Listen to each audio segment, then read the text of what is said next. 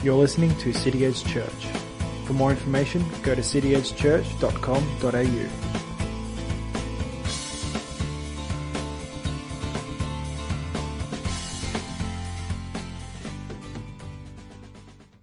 So as you all know, we're still doing the characteristics of God, and that series, it's been a long series so far. I think it's coming up to about a year since we started this. So it's amazing the character of God and how deep that is, and just who our God really is. And yet he's every one of these characteristics, but none outweigh the other. So it's a pretty incredible sort of theory. So we're going to keep pushing through. We've got a few more to go after this as well, but hopefully it's going well, and you're growing in a deeper level of knowledge of our God and who we serve and who exactly he is. As you know, that's the reason why we're doing this, is so that we can know our God to a deeper level, that we're able to worship him on that deeper level, and through that ultimately being able to bring him glory through the way that we live our lives and bring glory to his name, what ultimately we're called to do.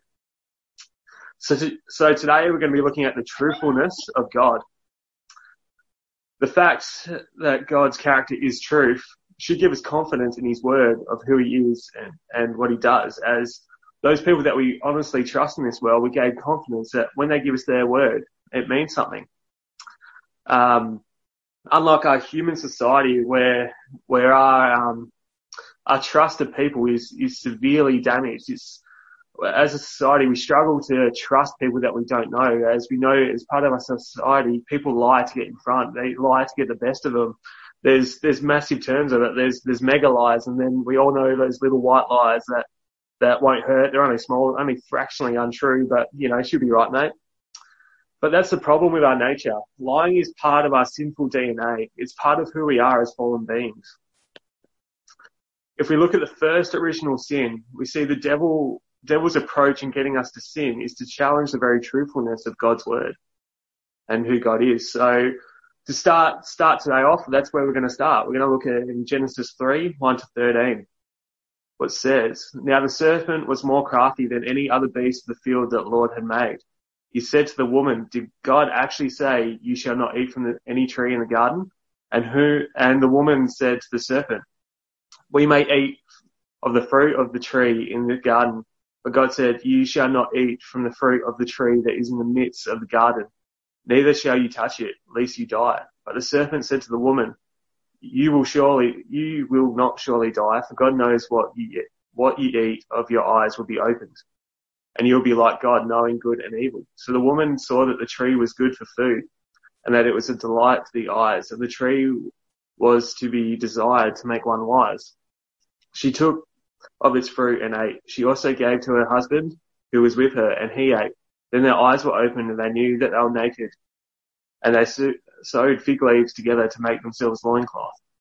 And they heard the sound of the Lord walking in the garden in the cool of the day. And the man and his wife hid themselves in the presence of the Lord among the trees of the garden.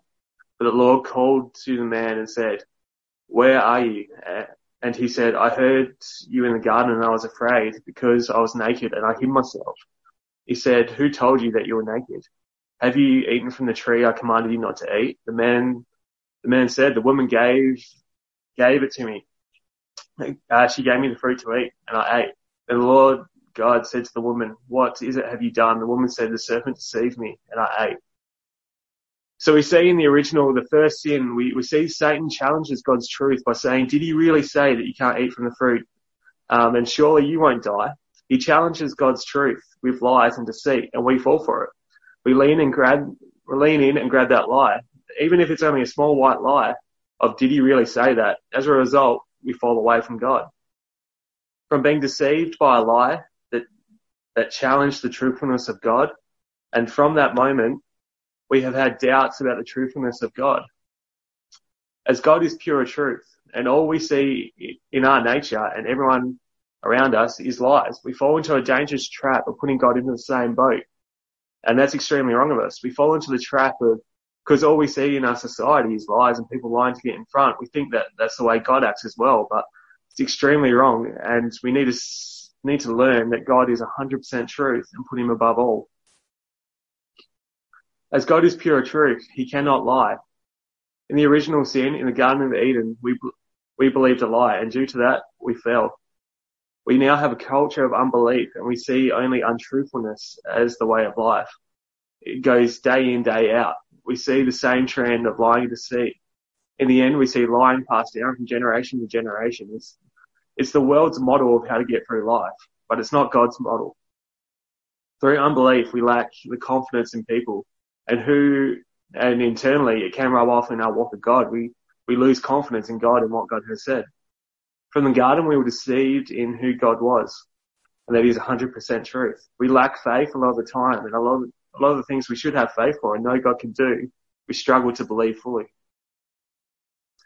We need to, instead of seeing a world that doesn't believe in anything and has no faith in others, we need to have an image of what our lives should need to get back to. We need to use God as a reference point of truth. To be able to live our lives in truth, the only reference point we truly have is God. He is the reference point we need to set our lives on. He is the only one true source of truth that is pure and untainted from this world. As the world tells us not to believe and drags us down, we lose confidence, we struggle to see the truth. As every time we lie, we are dishonest, we are undermining the very character of God, as God is truth. But when we see God as a perfect truth, we gain confidence in Him. Every time we lie, we undermine the character of God, and God is truth. But when we see that God is perfect truth, we gain confidence in Him and in His word and in salvation of all from God and all the perfect truth in our lives. This is perfect truth. We need to set our lives on and live the way that we've been called to live our lives. So back to that little white lie I mentioned before of she'll be right. It doesn't really matter. It's only fractionally untrue. She'll be right. And I'm sure God will look past it. But that's not right. God being 100% truth, He can't stand liars. It's a sin that is compromising to His character. As it says in Proverbs 12:22, lying lips are an abomination to the Lord, but those who act faithfully are His delight. Harsh words, but yet they're filled with truth. When we lie, we compromise God's character. When we are saved, we need to be representing God and the image of the perfect truth. We are created in His image, and we are created to reflect who He is once we are saved. And that is perfect truth. It is vital that we see God as perfect truth to the way that we live our lives. And that little white lie is an issue, and left unchecked, we're in trouble. Doesn't matter how big the lie is or how small it is, it's still compromising to the character of God and who He is. So going through that, let's look at the definition of truth and what it means. So if you look up the definition of truth, truth is anything that conforms reality.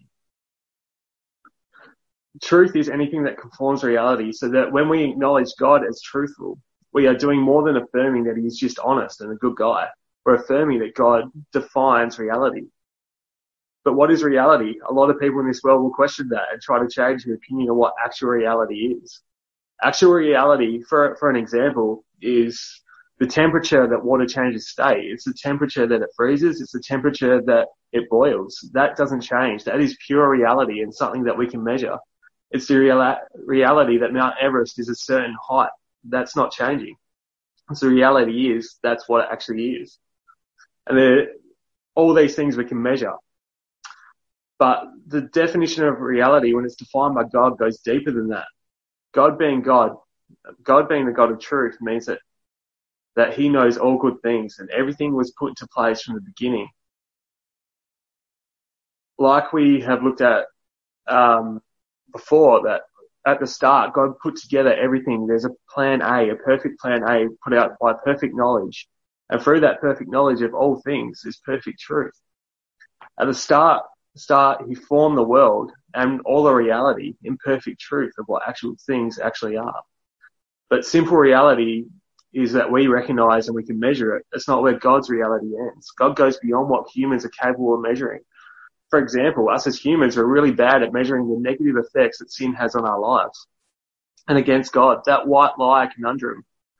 But in God, in His faithfulness and His truth, He's given us His word that can point to the effects of sin in our lives. And the punishment for sin is death.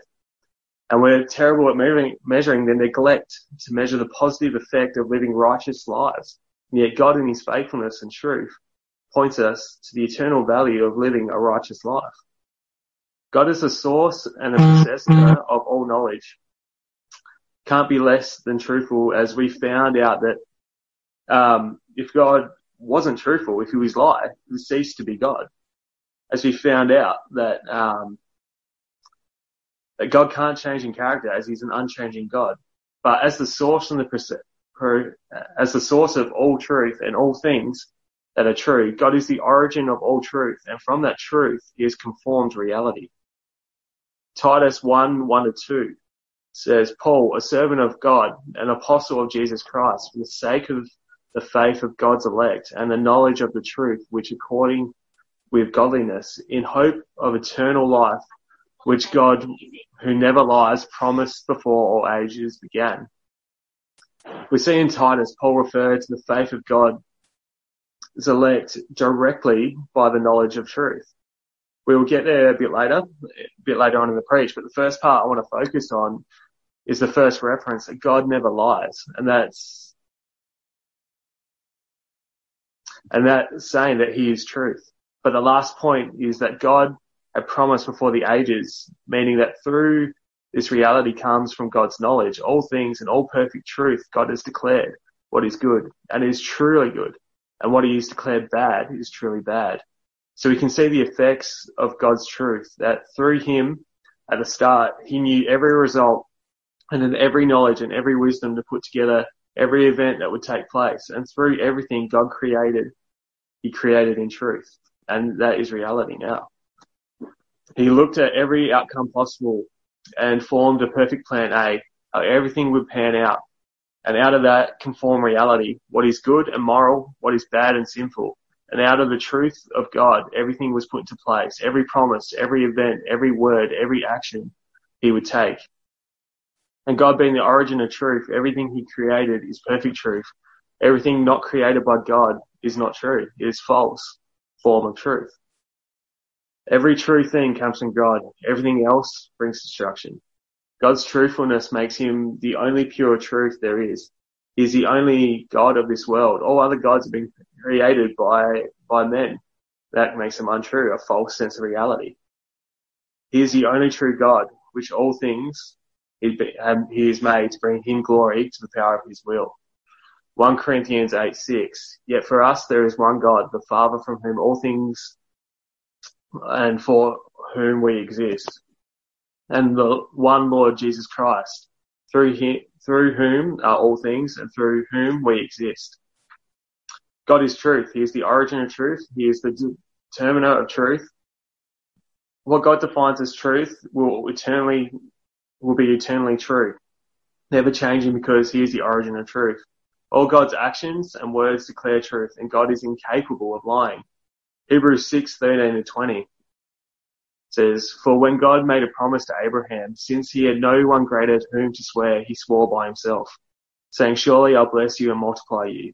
And thus Abraham, having patiently waited, obtained the promise. For people swear by something greater than themselves, and in all the disputes an oath is finally confirmed. So when God desired to show more convincingly the heirs of the promise to the unchangeable character of his purpose, he guaranteed it with an oath. So that two unchangeable things it is impossible for God to lie. We who have fled for refuge might have strong encouragement to hold fast to the hope set before us. We have this as sure as steadfast anchor of the soul, a hope that enters into the inner place behind the curtain, where Jesus was gone as a forerunner on our behalf, having become the high priest forever after the order of Melchizedek. We see in Hebrews again that God can't lie. In verse 18, we also see that God is unchangeable, which we've already covered as one of his characteristics. And if he is unchangeable and if he never lies, that means that he's saying he is truth and unchanging. If he was truth at the start, then God being unchanging means that he's still perfect truth. He hasn't changed. We also see in this section that God's word is true. As well, we see him swear by his name on himself. We also see the verse of the author explain that people swear by something greater than themselves to create an oath. We see this in the American justice system when people are being judged, when they take the stand, they swear by the Bible, the word of God, to tell the truth and nothing but the truth. It's a fairly amazing acknowledgement for our world that they see the word of God and God being pure truth.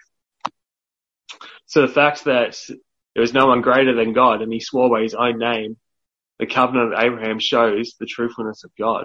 There's no greater truth than God. And we can trust in God's word as he is a covenant keeper.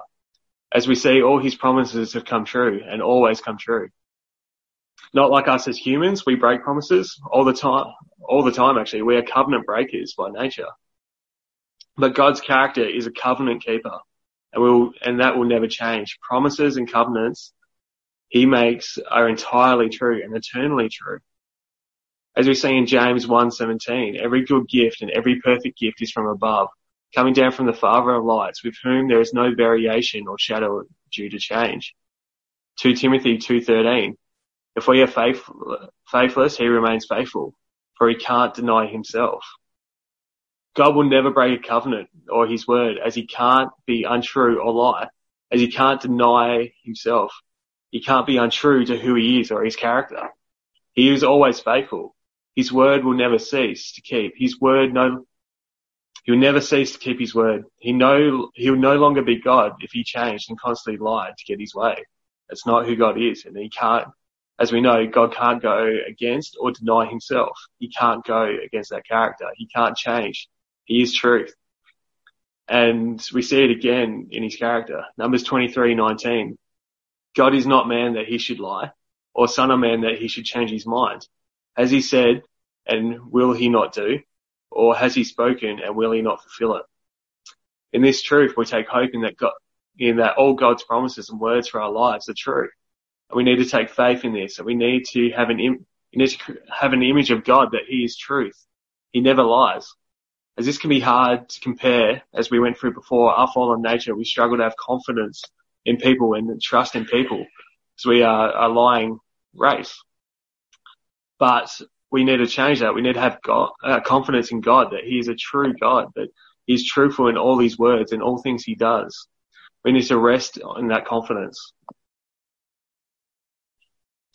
In John 14:1-12 says, let your hearts not be troubled. Believe in God. Believe also in me. In my Father's house are many rooms. If it were not so, would I not told you that I go prepare a place for you? And if I go prepare a place for you, I will come again. I will take you to myself, and where I am, you may also be. And you know the way where I am. Thomas said to him, Lord, we do not know where you are going. How can we know the way? Jesus said to him, I am the way, the truth, and the life. No one comes to the Father except for me. If you had known me, you would have known my Father also. From now on, do you know him, and have you seen him? Philip said to him, Lord, show us the Father, and that is enough for us. Jesus said to him, have I been with you so long, and you still do not know me, Philip? Whoever has seen me has seen the Father. How can you say, show us the Father? Do you not believe that I am the Father and the Father is in me? The words that I say to you, I do not speak on my own authority, but the Father who dwells in me and does work in me. Believe me that I am in the Father and the Father is in me. Or else believe on the accounts of the works themselves. Truly, truly, I say to you, whoever believes in me will also do these works that I do. And greater works than this will he do, because I am going to my Father. We see in Scripture again, we see in this portion of Scripture that our human nature is to doubt the truthfulness of God. Here we see Philip with Jesus. He's just said, I'm the way, the truth, and the life. And if you've seen me, you know the Father. Straight away, Philip's first response is, show us the Father. And that will be enough for us, without understanding what Christ has just said. Christ has just told him that he is the truth and the life and the way, and that he's seen the Father. And straight away that doubt nature comes into Philip and asks the question of just show us the Father. Yet Jesus in truth shows him again what he means. He teaches in truth. This scripture also confirms that God is truth, and Jesus says he is the way, the truth, and the light. As we know, as it says in John, in the beginning was the Word, and the Word was with God, and the Word was God. Confirms that Jesus is the Word, and the Word is from God and is God. What means that Jesus saying he's the way, the truth, and the life is confirming that God is truth. And he has come to show us the way through truth, bringing life to a dark and hopeless world. Then we also see in John 1:14, and the Word became flesh and dwelt among us, and we have seen his glory, glory as the only Son from the Father, full of grace and truth. Talks again about Christ coming in grace and truth. These scriptures show us that Christ came to show us the way and the truth to the world that has been smothered in darkness. Christ came to show us the truth and has led us in truth. Jesus came to save us. But not only that, he came to show us the way to live. He came to show us truth in a corrupt and sinful world. Jesus came to shine light into truth, that we would know the truth. Jesus' mission was truth. And that we would know truth. From being torn away from the truth in the garden, leading to doubt, Jesus came to show us the truth that brings life.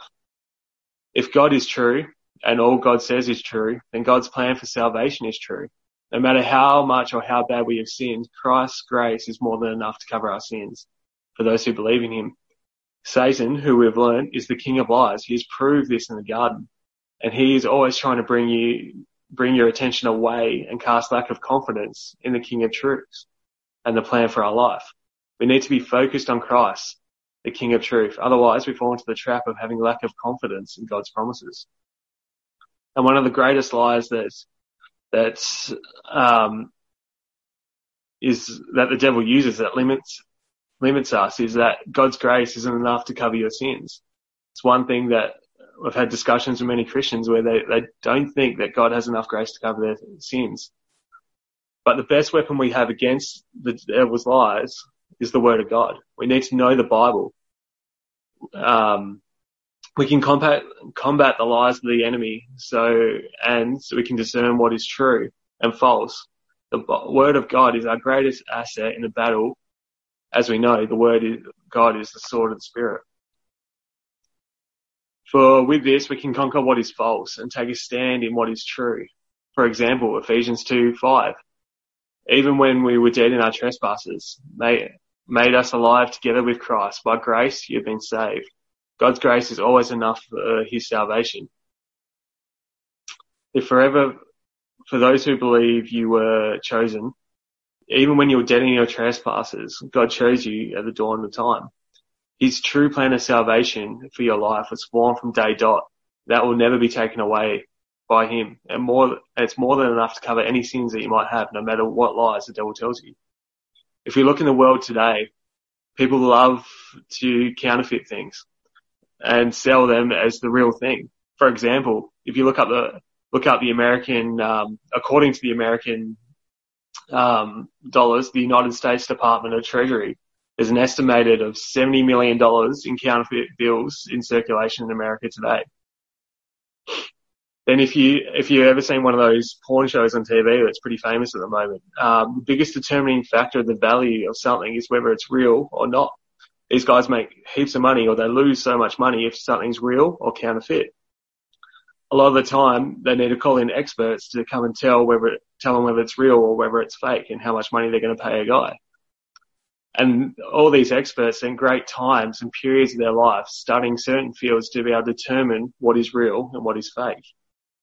The same way, it should be like God's word for us. We can't discern what is false if we don't train ourselves on what is true. The best weapon we have against the enemy's lies is the word, is what we need to be using as a reference point for our lives in truth. Is the best weapon we have for discerning true teaching and false teaching, and what is sin and what is righteousness. Ephesians 6:17. And take the helmet of salvation and the sword of the Spirit, which is the word of God. We need to be studying the Bible as it is truth. We need to know the Bible so we can stand against the enemy's deceit. We must arm ourselves with truth. What brings me back to John 14:6. Jesus is the way, the truth, and the life. Jesus came to show us what is truth and what truth looks like when rightly handled. Through his life, he reflects and represents perfect truth. With it, he rebukes the Pharisees. He speaks truth when Satan tempts him in the desert. In truth, he instructs his disciples and corrects false teaching. Like we see with Philip in John 14, doubt sets in. by saying, show me the Father. And Jesus brings correction through truth. Through Jesus' words would sometimes start with truly, truly. When he did that, he was trying to get you to grasp and really pay attention to what he's going to say. And he's instructing in truth. He showed us how to live our lives in true truth and free of bondage of false things in our lives. It's fairly ironic when Jesus was standing in front of Pilate and Pilate asked, what is truth? Without it really knowing, Pilate had perfect truth and the origin of truth standing right in front of him. Jesus died for you and to save you from the wrath of God. There's only one way to the Father, and that's through the Son. And through those who believe in him, that is truth. He died and rose again, and and now he lives inside of us through the Spirit of truth. John 16:13. When the Spirit of truth comes, he will guide you into all truth, but he will not speak on his own authority, but whatever he hears, he will speak, and he will declare to you the things that are to come. We have truth living inside us. We have the Holy Spirit, who is the Spirit of truth. And the call on our lives is to bring glory to God and reflect perfect truth that is God. John 17:17. Sanctify them in truth. Your words is truth. John 8:32. And you will know the truth, and the truth will set you free. 1 Peter 1:22. Having purified your souls in obedience to truth, with sincere brotherly love one another earnestly with a pure heart. 2 Timothy 2:15. Do your best to present yourself to God as one's approved, a worker who has no need to be ashamed, rightly handling the word of the truth. God will be in our lives. God's will for our lives is that we take our place, fulfilling and believing in his truth, and be part of his church of believers as truth bearers in a world full of lies. We should reflect the truth of the King, and to the best of our abilities bring glory to his name and to him only. We need to read truth over our lives and know that God is 100% truth, and all things he says are not lies, but they will come to pass.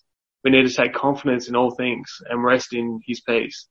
As we have learnt, God is truth, and in all that he does and all that he says and all his words is true in his promises. In turns, gives us confidence in his promises and hopes found in him.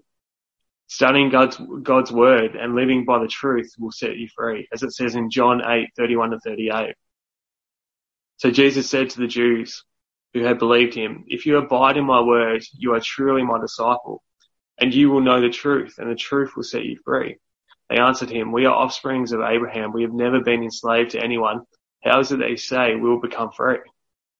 Jesus answered them, truly, truly, I say to you, everyone who practices sin is a slave to sin. The slave does not remain in the house forever. The son remains forever. So if the son sets you free, you'll be free indeed. I know that you are the offspring of Abraham, yet you seek to kill me because of my words. Find no place in you. I speak of what I've seen with my father, and you do what you have heard from your father. The truth is freeing to us before salvation, and the gift of faith in Christ from the Father. We are caught in bondage and sin. As Jesus says, you are like a slave to sin. And slaves will never enter the house. They don't remain in the house. As for sons, they remain in the house. So the truth will set you free, and the truth through Christ will set you free.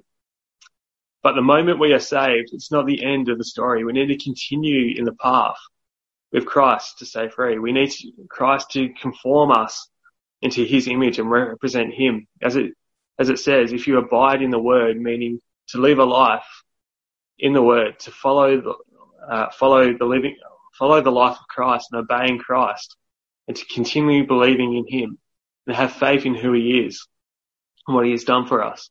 And by this truth, we are set free. Through the truth of Christ represents and demonstrates we are set free from slavery and sin and set free into the truth of that is Christ. It is the only way to be set free from sin. Christ is the way, Christ is the truth, and Christ is the life. And this is the truth that we need to be living in. Christ showed us the way, he represented and showed us the truth. He showed us the life that we have in him by living the way in the truth. In our lives, bringing glory to the Father, and in turn, living a life worthy and glorifying to him, what leads to life. Through the truth of God, we are set free. We can bring that freedom to the world that is full of false hopes and having no belief in anyone. If we represent Christ and the truth that Christ is bringing, the truth will set people free. Christ will set people free. Don't allow yourself to be deceived that God is mostly truth, like the devil used in the garden, but equip yourself by the word of truth. Allow Christ to change you, and the truth will set you free from being a slave to sin to being a son of God. All is true. Christ is truth. Truth will set you free. We can take faith in that God is a God of truth, not just sometimes, but all the time. He is the King of truth. What gives us confidence in his word also means that all he says is true. All we need to do is live our lives God has called us to, a life of truth.